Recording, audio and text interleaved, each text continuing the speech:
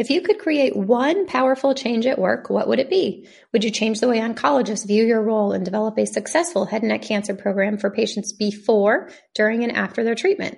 Maybe you would change the way your clinical director values your services and gets them to approve funding for tools and continuing education the same way they fund PT and OT. Or maybe you would change the way oral care and thickened liquids are managed at your facility and be the reason behind reducing rates of aspiration pneumonia thanks to the protocols you implement. Whatever the change may be, I have good news. You can make it happen in the next 6 months. You're invited to join the Changemakers Collective, a strategic mentorship program starting this June. I'm looking for medical SLPs who want to make some serious change at work or in their community, the kind of change that has a ripple effect. Throughout the 6-month program, you'll develop a tangible goal and receive step-by-step guidance to achieve that goal. Don't have a specific goal in mind yet, but know that something needs to change. Our mentors can help you iron out the details. This includes 18 group mentor calls for advanced ASHA CEUs, templates, a private community, and high-touch support for high-level goals. Go to www.medslpcollective.com/changemakers to learn more. Again, that's www.medslpcollective.com/changemakers. Hello, my friends. Welcome back to the Swallow Your Pride podcast. And I'm so excited for the part 2 of our episode with the mentors from MedSLP Education. And I just love and adore each of these people. And I hope you really enjoyed the first part of this episode. And it was jam-packed with a lot of information, tidbits about mentoring in general and just experience. And I know that you'll enjoy part 2 just as much. And the MedSLP Education Certification Program is currently open for applications for our next cohort starting in September. So if you're interested in checking that out, please go to medslped, medslped.com to check that out and apply and see if it might be a good fit for you. But the MedSLP Education Certification Program is for any SLP that's just seeking more solid foundational knowledge in the medical field specifically. So we have a lot of courses. All the courses are available to purchase just one-off if you're not interested in the certification. But if you're interested in joining the certification program, you do get mentorship by some amazing SLPs. So for this episode today, I wanted to bring them on. You know, I think what's interesting about the topic or the word mentorship is it has so many different meanings, right? And it can be loose, it can be formal, it can be very structured, it can be unstructured. And something that was so important to me with MedSLP education was to make sure that we had mentors that really, truly understand what it's like to be an SLP in a medical setting, in a hospital, in a rehab center, doing outpatient. So these mentors were selected based on their experiences and also just based on feedback from mentees that they had in that their mentorship style was so helpful, so productive, and gave them the results that they really wanted in seeking out a mentor. So I really wanted to get them on here to talk to you. And hopefully, you know, if you're someone that is a mentor or you want to get into mentoring, hopefully you can take some feedback from them. Because these are some really experienced mentors, and I am so grateful and appreciative of all of them. So I hope you all really, truly enjoy this episode. I love getting to work with them, and I'm so honored to have them on this episode. So our first guest is Dr. Lori Burkhead Morgan. She earned her PhD in rehab sciences from the University of Florida in 2005, focusing on applying exercise science principles to communication and swallowing rehab. During nearly 30 years of clinical and academic endeavors, she has developed an expertise in evaluation and treatment of medically complex patients. Dr. Burkhead Morgan is a published author and sought-after speaker on the topic of dysphagia, medically based speech pathology, and exercise science as it relates to dysphagia. Our second guest is George Barnes. He is a board-certified specialist in swallowing and swallowing disorders who has developed an expertise in dysphagia management, focusing on diagnostics and clinical decision-making in the medically complex population. George yearns to make education useful and quality care accessible. With a passion for food and a deep appreciation for the joy and connection it brings to our lives, he has dedicated his life to helping others enjoy this simple but deep-rooted pleasure. And third, we have Isabel Lawton. She's been a practicing SLP for more than 10 years, has worked with patients across the lifespan from NICU to geriatric care in a variety of settings. She specializes in acute care, dysphagia, brain injury, disorders of consciousness, professional issues, and patient advocacy. She's passionate about teaching and mentoring, having recently served as an adjunct professor at a local university. And our last but not least mentor for this episode is Jessica Wynn Greger. She obtained her bachelor's in speech and hearing science at the University of Illinois at Urbana-Champaign in 2008 and her master's in speech pathology at Rush University in 2010. Over her career, Jessica has worked in a variety of medical settings at prestigious healthcare systems and the VA. She holds her board certification in swallowing and swallowing disorders and has also served on that mentorship committee from 2018 to 2020. Jessica is currently a mentor for the MedSLP education program, has been faculty of the Florida Dysphagia Institute, and an international trainer of the McNeil Dysphagia Therapy Program since 2019. She is presently the oncology swallowing specialist at the Mayo Clinic in Phoenix, Arizona, in the Department of Otolaryngology, Head and Neck Surgery. She has a strong passion for the field of swallowing diagnostics and intervention, as well as multidisciplinary collaboration for optimal patient care. Jessica has established a multidisciplinary dysphagia board, as well as multidisciplinary swallowing clinic with her ENT and GI partners. Her primary research interest is the oropharyngeal and esophageal interplay. And again, I'm so grateful to have all of these four wonderful people on this episode. It took forever to try to get us all in one spot at the same time, but I'm so glad that we did. And I'm so grateful to all of them. And if you're interested in learning more about the MedSLP education certification program, please head to medslped.com.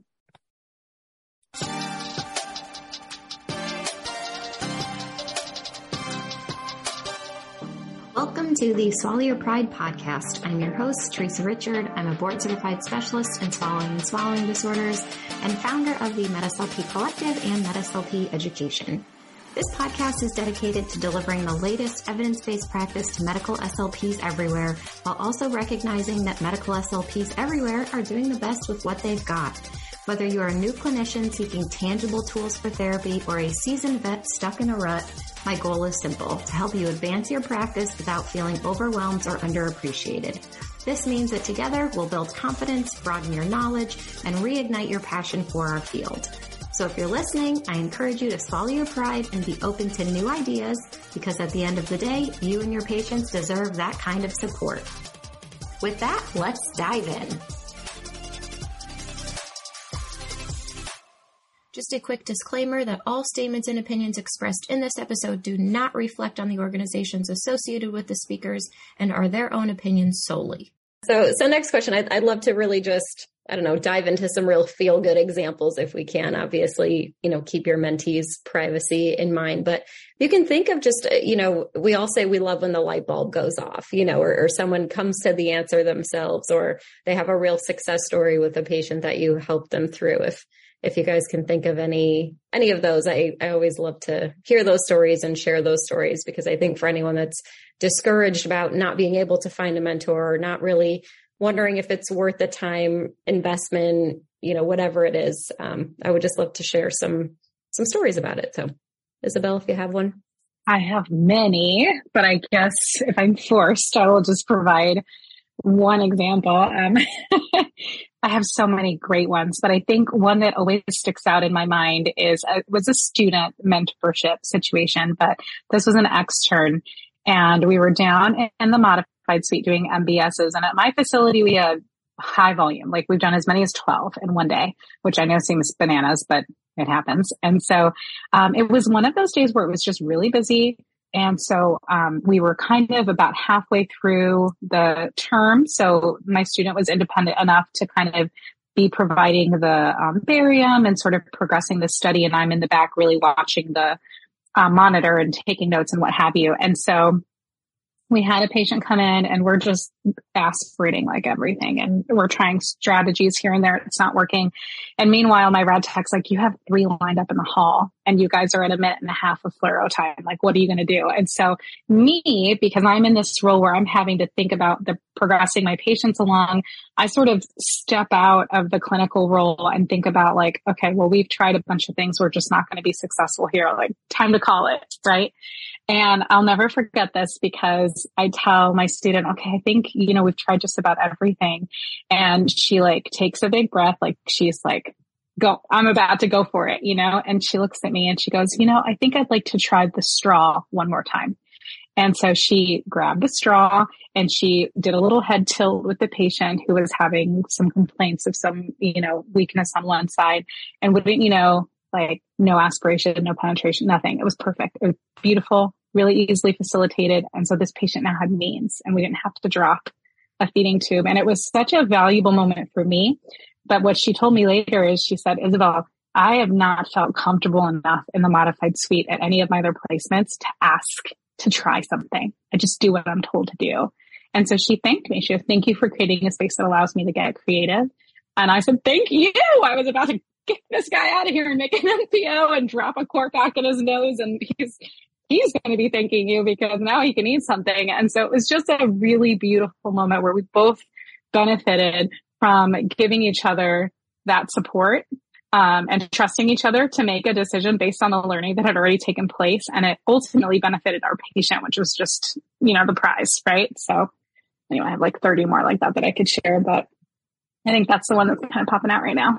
And if she's listening, she knows exactly who she is. Oh, thanks as well. Jess? So I'll just talk about some of the good wins from the cohort that I was taking care of this year.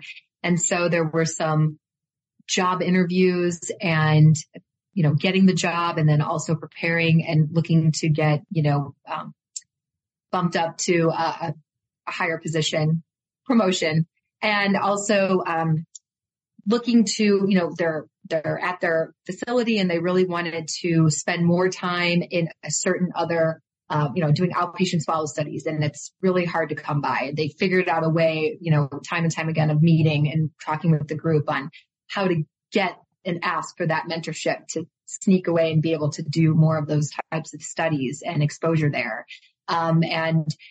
Starting programs, various programs in the hospital, and dealing with a very difficult issue with a physician or a surgeon that they come across.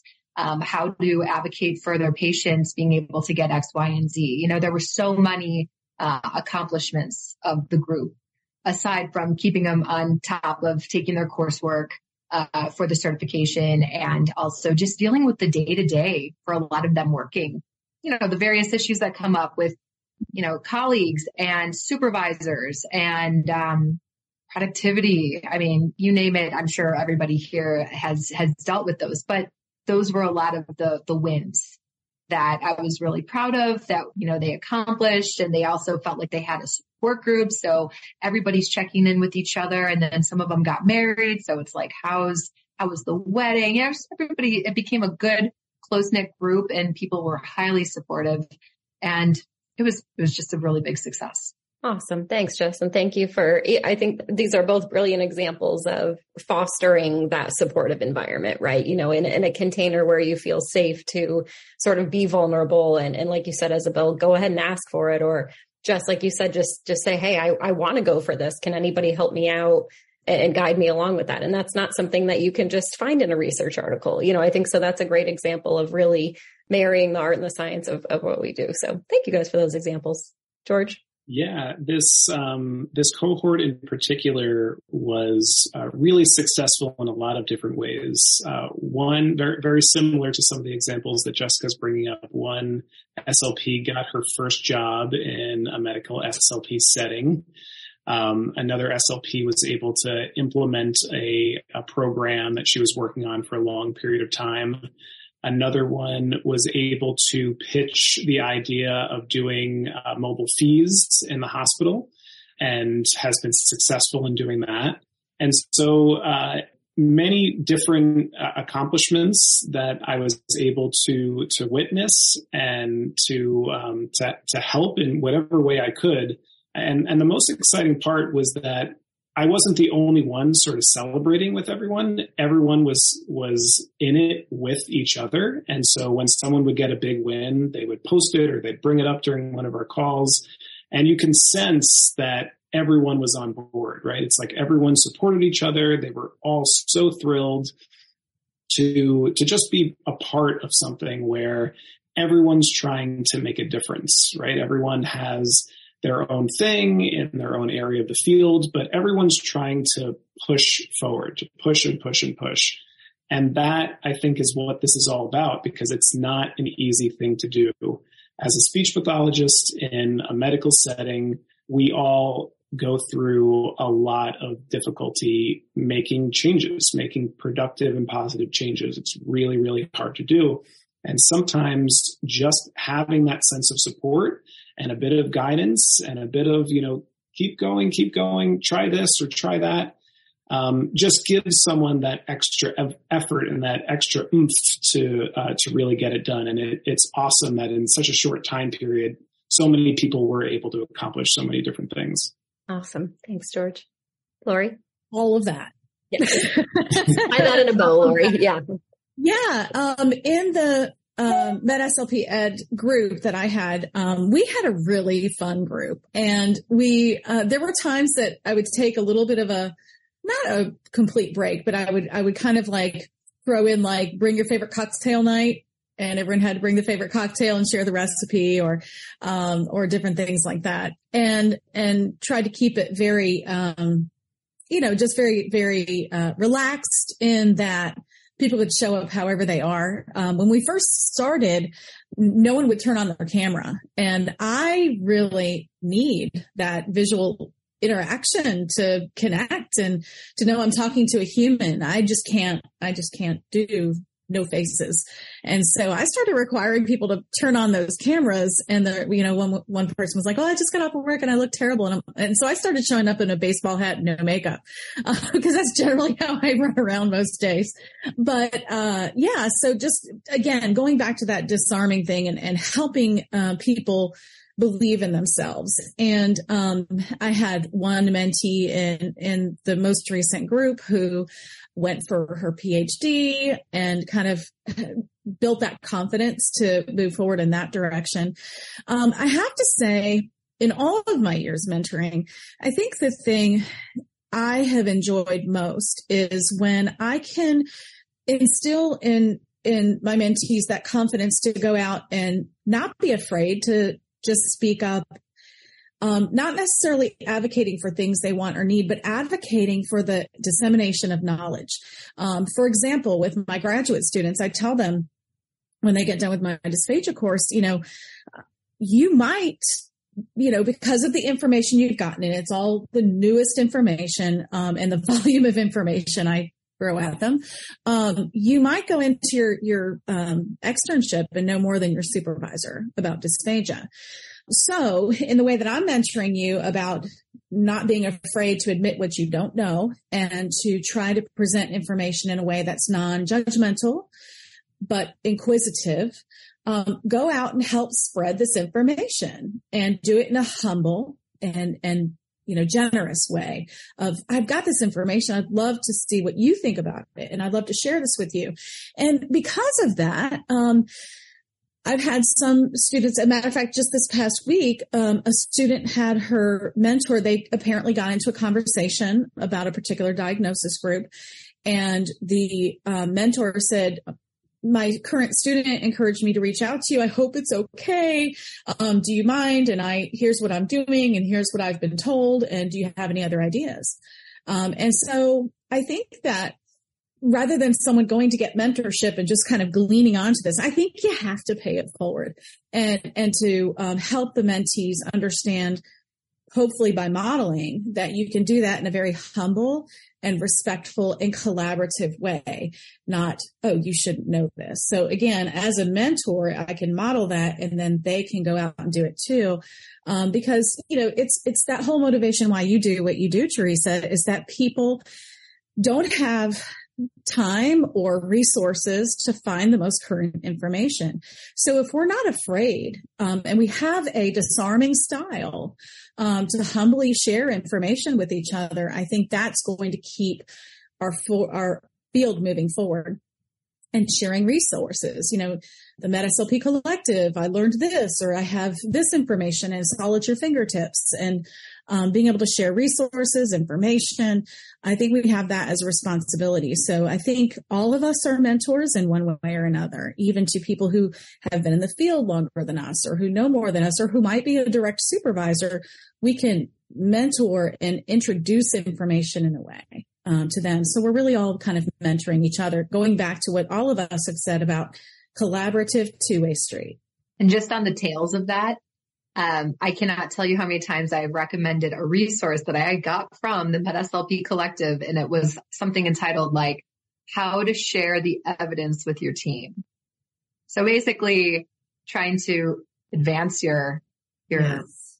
colleagues and your department on what you're doing. Well, we're doing it this way because this is how we've always done it. Or they have a very firm belief in the way that they've been doing things, old dogs, new tricks, or just clashing of the minds. Very good, solid resource. So thank you for that.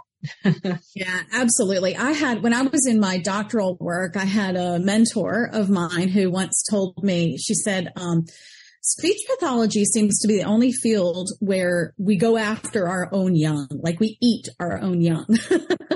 And I sadly see that. I see that in Facebook groups of, that are, based in our field where people are supposed to be exchanging information. Someone says something, they get attacked. Somebody gives a presentation somewhere and someone talks about it and attacks them. I think that has to go away. We have to be more collaborative and more open. So, I think that that's a great resource, Jessica, and everyone needs to look at that and understand tactics to be able to share information. But I think we need to stop eating our own young. We need to stop attacking and making people feel less than, because when we allow that kind of behavior to continue, people are less and less willing to reach out to mentors. Thanks, Lori. Yeah, thanks, Jess, for chiming in too. Yeah, I love what you keep saying, Lori, about disarming. I think that's such a powerful word, and especially in this instance, like you said, there's so many people that are afraid of mentorship because they think it might have this weird power dynamic. And, I love that you guys all reiterated it's really a partnership. And, how can I learn from them? Or how can I, even if I don't know the answer, how can I help them get the answer? How can I help them pull it out of themselves? And so thank you all. Those are wonderful. So won't keep you guys all night. Would just love to hear maybe one final thought about mentorship, whether it's, if someone is struggling, has had poor mentors, I don't like to use the word poor mentors, maybe didn't have the best mentorship experience in the past, how would you encourage them to, move forward, or maybe look in the mirror that maybe they didn't bring enough questions? Because I think that's something too that is tough, is it a two-way street? It's a partnership, right? And we need our mentees to show up with questions and show up with thoughts just as much as in order for us to provide the answers, right? So yeah, if you could chime in on that, Isabel. Absolutely. Gosh, I feel like there's a lot that could be said about this. I'm sure everybody's mind is running with all the things that they would say.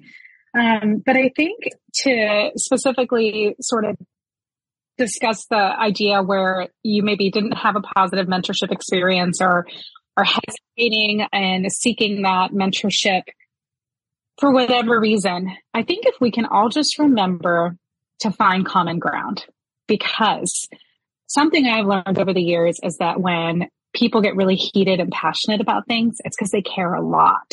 So gosh, wouldn't it be great if you could both get to the same place about why you care so much about that thing? And if you can get to the root of that passion, right, or of the high feelings, that high intensity, I think most of the time we find common ground. And at the end of the day, a lot of times, it's particular when it relates to patient care, is we want to do the best we can for our patients. It's just the approach that differs. So if we get to brass tacks and we say, we're both wanting the same thing here, how can we get to that place together and come from a place of humility, like Lori has said several times? It becomes a lot easier, because then we can see that we both have the same goal in mind, and we can use our collective strengths to help ourselves get there, or patients, the patients' families. So my advice would be to, anytime you maybe feel frustrated in a situation, or things are not going, the communication or the interaction is not going the way that you intend, to really think to yourself, what are we really trying to do here? What are we trying to get at? Like, why are the feelings and the emotions so high, or why are they not there at all? Why is this person so jaded? Whatever emotion it is that's surrounding it, let's find the root of it and then try to come up with some solutions from there.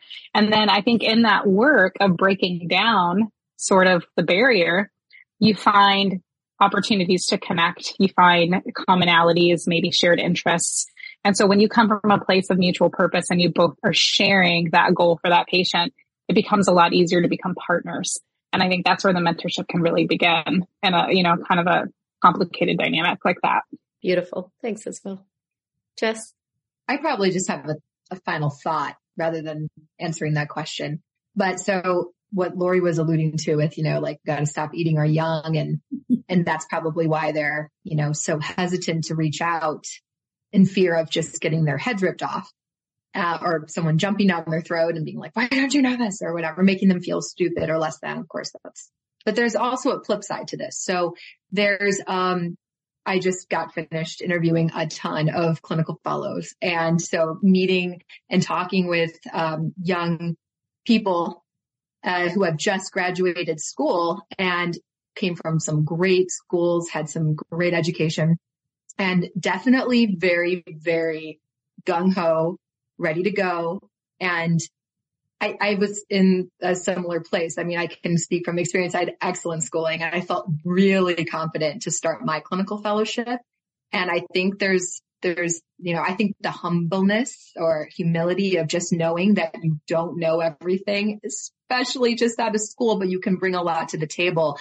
That's a very important aspect. And having mentors at that time, not just your clinical fellow mentor, but everybody on that team and everybody, your current, professors that you still can keep in touch with, treat everyone like they can have the opportunity to be a mentor for you, because that's huge. I hope I'm making my point, but just that on the flip side, it's very important that young people go into the field and just think, how can I gain information, knowledge, support, guidance from everybody I encounter? Because at one point you might have to tap back into them and they could be a really great resource for you, and have that mentality approach, or else it's a real big shocker real fast when you start that you're going, whoops, and you don't want to come off a certain way. So just important to get that mentorship. Thanks, Jess. Yeah, we talked about that actually a lot in my healthcare leadership classes. About humble confidence is what they called it. And, knowing that you do have a really good skill set and you might have had a really good education, but you might not have ever been in some of these specific high pressure, really medically complex cases. So yeah, I think that's something that isn't talked about much. So thank you for bringing that to light, Jess. George. Yeah. So, I think an important question to ask is what mentorship means to you. So what are you looking for to begin with in a mentor? Where are you in your career? Did you just graduate and you're just looking for help and support and guidance? Or are you working on something specific and you need feedback or an extra set of eyes and someone to kind of guide you through that one process? Or is it something that you want on an ongoing basis and, you need sort of that career guidance to get you where you want to go?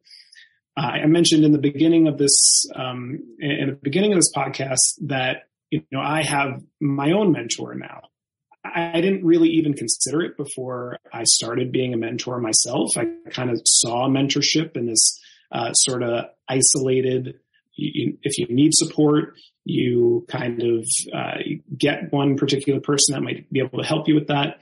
But for me, I've always prided myself on being a very independent person. And so I always thought I'll go out and look up the information myself or find out this myself.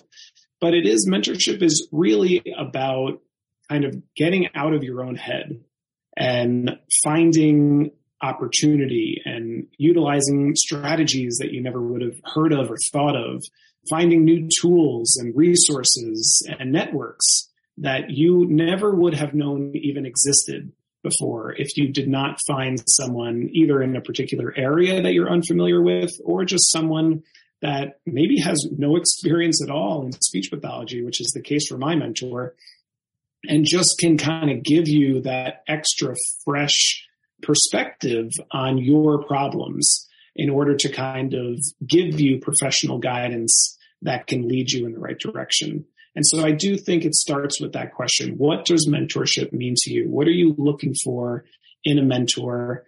And who are the possible options for that mentorship? And what are the possible programs that you can seek out? Because obviously there is more than one option, and, seeking out the one that's right for you and the one that will give you the most support directly to fit your needs, I think is really important to finding that person that's right for you.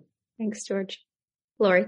I think an important thing to remember is if you don't have a mentor you have a great fit with, or that you're really not getting anything out of, or maybe they're trying to gain something from you, don't be afraid to move on. I have had a fabulous mentor, and then there was one particular mentor I had more in my mid-career doctoral training situation that did not help me at all.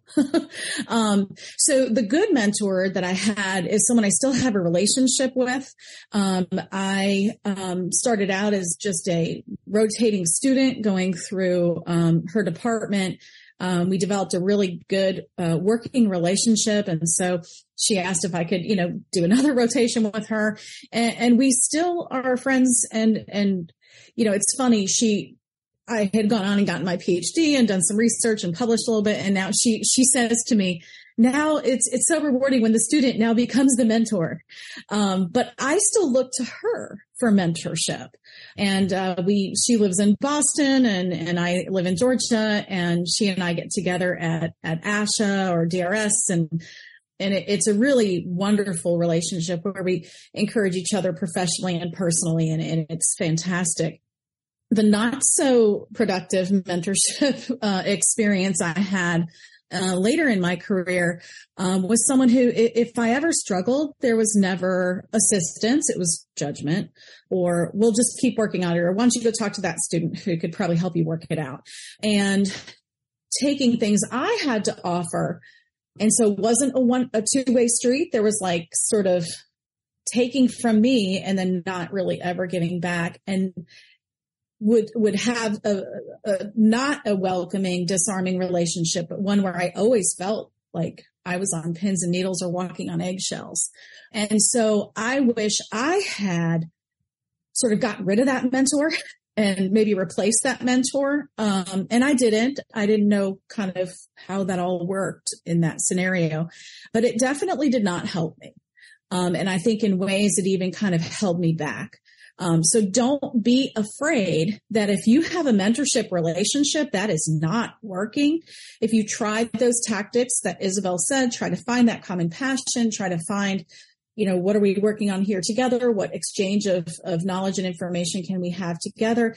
And if you've tried that and it's not working, move on. Because as someone who has had what I believe to be a model mentorship relationship with the person from my grad school experience, and then having one that wasn't so desirable of an experience, I can say it can make or break. And I was able to move on and shake it off and move forward, but I could see where it could really hurt your career and really hold you back. So don't be afraid to move on if the mentor is not a right fit. Thanks, Lori. Yeah, I think that was a good follow-up to George's point about, being sort of aware of what sort of mentorship style you desire. And I think, I think what's interesting in this field is sometimes it's just not going to be a good fit, right? It's just, it's a personality mismatch, or I think sometimes people try to find these big dramatic reasons as to why it didn't work out. And sometimes it's just not a good fit. Yeah. And it's not to say that person couldn't be a great mentor for somebody else. Right. They're not wonderful professionally. It's just a mismatch, like you said. Yeah. But I want to just add on to really quickly, not to state the obvious here, but I think it's really important too for people to realize your supervisor isn't necessarily your mentor, right? Right. That's different. The person who is responsible for signing off on your competencies and making sure you show up to work on time and signing your clinical fellow sheet, that person isn't necessarily your mentor. So it's okay to seek out additional support other than the people that you're assigned to, because a lot of times that's arbitrary. It's that happens to be the only person that's available to do that particular task. So that distinction is really important. And I'm not sure everybody realizes that. You think, oh, well, this person's assigned to me, I got to make it work. And to Lori's point, you have to work with that individual, but that person does not have to be your mentor. They don't have to influence how you choose to practice and to carry yourself and how you push forward in your career. Absolutely. Yep. Yeah. And if I can just piggyback on that, Isabel, it's a great point. Also, that you don't have to ask the person to be your mentor either, right? The mentorship doesn't have to be will you please be my mentor for 6 months? But it can totally be the type of thing where you just ask a quick question on an email, follow up a couple of times, and then say, hey, I would really love it if we can talk over the phone regularly a couple of times. And, no pressure, because we said in the beginning, all of us are very supportive. Speech pathologists are a tight-knit field, and we want to help however we can.